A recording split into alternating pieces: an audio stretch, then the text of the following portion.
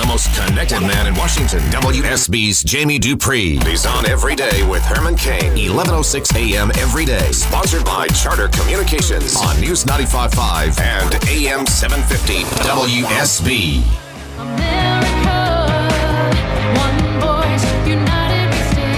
Saving the greatest country in the world is not a short-term proposition, folks. We can save this great nation, but it's going to take all of us. Why? Because we are America. Herman Cain. Herman Cain. Solutions for a better America. This is your host, Herman Cain. Thank you for joining us, because we're going to tell you the truth. Give you the facts, because we want you to be informed and inspired to help make this a better America. Breaking news every day with Herman Cain and the most connected man in Washington, Jamie Dupree. Hello, Jamie. Hey, Herman, how you doing today, buddy? Marvelous. So the Supremes haven't ruled on same-sex marriage or the Obama health law yet. Yeah, they had 17 decisions still to make going into today. They made 6. Yeah. None of them were, I mean, look, every one of them is important to the people who brought it to the U.S. Supreme Court. You know what I mean? Yeah. But none of them were the landmark ones that we were sort of waiting for, the big cases of this term, one being on gay marriage, the other being on the subsidies and the Obama health law. So they're now down to 11 rulings left in this term, and as early as Monday, we will have a new round of decisions. I think this is my gut from sort of watching the court over these years. Either they'll do one of two things. They'll take, of those 11, maybe issue some on Monday, a few more on Thursday, and then save the final couple for, say, the 29th and 30th of June. Or they could try to get everything done next week and get about their business and head out of town on their summer break. But as of now, nothing today on the issue of either gay marriage or the Obama health law. The most interesting ruling that they did issue today, Herman, was a case involving the state of Texas. Think about it: when you're driving around, every state has specialty license plates. Sometimes we call them vanity, vanity plates. You can get your own message, but now we have these specialty ones where different groups will have their logo or whatever on it. In this case, there was a group in Texas that wanted to put the Confederate battle flag on a plate. The state of Texas, after a lot of debate, their special commission said, no, you can't do that. The lower court said that was wrong. But the U.S. Supreme Court said today, no, the state of Texas, because they regulate what goes on the specialty plates, it's their call. And the First Amendment does not cover what you put on a specialty plate that the government issues. So they said the state of Texas was legit in rejecting the idea of the Confederate flag on one of those specialty plates. You could still put a bumper sticker on your car with that, but you can't force the state of Texas to issue a plate that it doesn't want to. And someone actually took that to the Supreme Court. Hey, my friend, there's lots of stuff that goes to the U.S. Supreme Court, yes. So 11 cases to go. We'll be back there 10 a.m. Eastern Time on Monday to see if anything on the big cases comes out. Right. Now, are the Republicans working on a plan in the event that the Supreme Court strikes down those subsidies? Yeah, they are, and they met behind closed doors yesterday for a while, laying out the basics of a plan. But I'm not sure. It's not one that they've got, I'm trying to say, already written down and 218 votes. There were a couple of different things that were floated. One, I think they are worried that if the subsidies are struck down, what do you do about the people who would, in a sense, then lose their insurance because they don't have their subsidies anymore? One plan that was out there, well, let's pay the subsidy money to the states, block grant it to the state legislatures, and have them figure out what to do with the people that bought their insurance through healthcare.gov. So it'd be states like your home state of Georgia, Florida, and others that did not set up their own exchange. Or you just tell the people individually, well, we'll still give you the money and you can figure out how you want to buy your insurance. Now, I would assume that some of that might not get the full support of all Republicans because they are divided about what best is to do, and in a sense it would continue the Obama health law for an up to 2-year period. So we got to see. I think in theory they agree they need to do something. I'm not sure they've actually agreed on what it should be. Well, I'm not impressed with either one of those ideas, to be honest with you. Well, that's the thing, and I'm not sure there's frankly, I'm not sure there's a good option, Herman. Right. Because first off, Republicans want to get rid of the law, right? So let's say the court, just for the sake of argument right now, let's say the court says, you know what?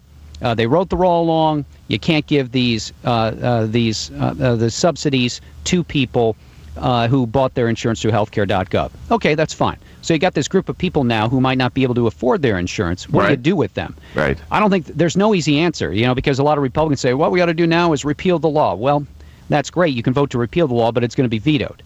Some would argue that, you just say, let's go back to the way things were before the health law was approved. Well, remember, this would only strike down a little teensy piece of the health law. Right. So, I think the Republicans, this is not meant as a knock on them, but I do think they're still struggling to figure out a way forward and what's next. And in the end, the court may not rule that way against the Obama administration, but I think they want to see that they might be ready for it. When you have a disastrous law, and I'm calling it a disastrous law, and you try to retrofit it piecemeal by piecemeal, you end up with something even worse. Frankenstein, yes. Yes, you end up with something even worse. But so let's hope that they continue to wrestle with it.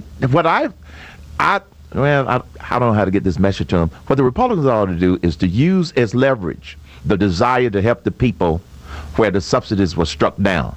Now, in other words, find the way to not punish those people. At the same time, you undo some of the other aspects of it. That was one of the ideas, that they would say, okay, we'll block grant the states the money, and then these people who are getting the subsidies won't have to deal with the employer mandate or the individual mandate or anything else like that. Yes. But that's something I can't see the president accepting. Well, I would agree. Well, he's going to have to accept something if they rule the way they rule. Yep. There's got to be some fix. You're absolutely right. And so there could be leverage really on both sides. I'm not sure either side has full leverage, but you're exactly right, Herman. That's why we've seen such skirmishing of late, with the Republicans pointing the finger at the administration and saying, you've got to come up with a plan. Right. And the administration pointing back and saying, no, you're the ones that wanted to do this. You come up with the plan. So the House is going to vote on fast track. Did they make any changes to it? No. What they've done, and they just approved the rule that governs the debate on just the fast-track legislation. The vote was 244 to 181, and I think that signals to me they will again have the votes to approve just this plan. What they've done is they've reached back into that trade legislation from last week. They have pulled out the part about worker aid, the so-called TAA, Trade Adjustment Assistance, something that has been favored over the years mainly by Democrats and the unions. That's aid that would go to workers who work in industries that are negatively impacted by free trade agreements. They've yanked that out. They're just going to vote on fast track. So remember, what fast track does is it says the president can negotiate trade agreements. When he gets them done, he sends them up to the Congress. They have to be looked at for 60 days at least, and then they get voted on, straight up or down vote on the House and Senate floor. Then what they'll try to do is take another piece of trade legislation. I think there was an African trade and economic opportunity bill that had been approved by the Senate, and add that TAA, that worker adjustment assistance, to that bill, which is fairly non-controversial, and see if they can pass it that way and get it all done. As I said last week, I thought it was a major mistake by my colleagues in the news media to declare that the president had suffered a major defeat on trade, because I just felt like that there were ways, parliamentary ways, that you could bring this back up easily, and that's what we're seeing right now. And I think it seems like, to me, the fix is in on this, and they will be able to get it through the House and then through the Senate. Again, you are going to have most of the Republicans voting for this. I mean, on the rule, it was a vote of 237 to 1 amongst Republicans to move forward, while the Democrats, only 7 voted in favor and 180 voted against.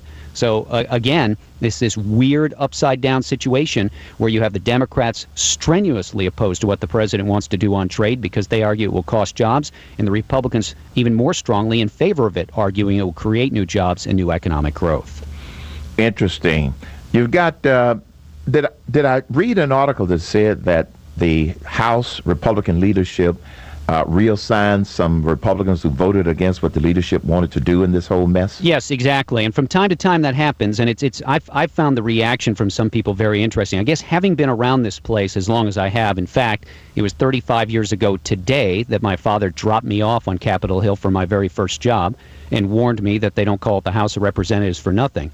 But what you learn around here is that if you're going to be in the leadership, or you're going to be in some of the responsible positions under the leadership, there's only so many times you can say to the leadership, yes, sorry, I'm not voting with you on X or Y.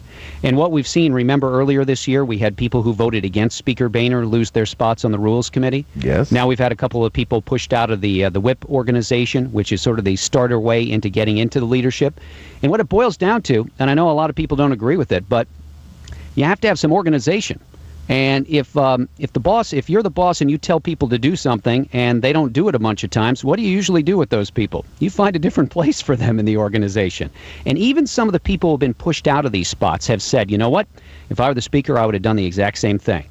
So, yes, you had some people who on what was, I guess, argued for by the speaker and others as an important vote for everybody to stick together, and they crossed the leadership. They lost their position within the whip organization. The part we don't hear or read about is the reasons why they voted against it. Because, well, I think they just, on trade, I think there are a number of Republicans, and we've discussed this many times, who theoretically support free trade, but they don't want to give this administration any type of anything, just basically anything. Even though that this is the same type of authority given to Republican presidents before, they just don't want to do it for this administration. I get that. That's an understandable argument.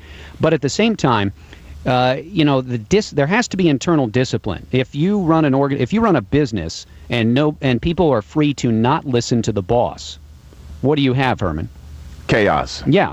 Yeah. And I know a lot of people don't like Speaker Boehner. And so, therefore, any measure that he takes against any dissenters only reinforces their belief that he is, in their minds, a total loser and they want him out. But, I don't look. You can't run an organization like a party within the House of Representatives and have everybody able to freelance all the time. Sometimes the leadership looks you in the eye and says, you have to vote for this no matter what. Right. So you got a gathering of presidential hopefuls going to be giving speeches on what format? Ralph Reed is organizing one of his faith and family freedom gatherings, and that's starting today here in D.C. In fact, I think we've got, it's Marco Rubio, Rand Paul, and Ted Cruz speaking today. Then tomorrow I saw Jeb Bush, Chris Christie, a whole bunch of others. So it's not I don't think it's a full call of Republican candidates, but it'll be a pretty big one for here in D.C. Gotcha. I remember that. I have spoken at that conference, and I can see why many of them would like to go there and speak. Exactly. We can find some room for you still, Herman. Oh, no. I have other plans, Jamie, okay?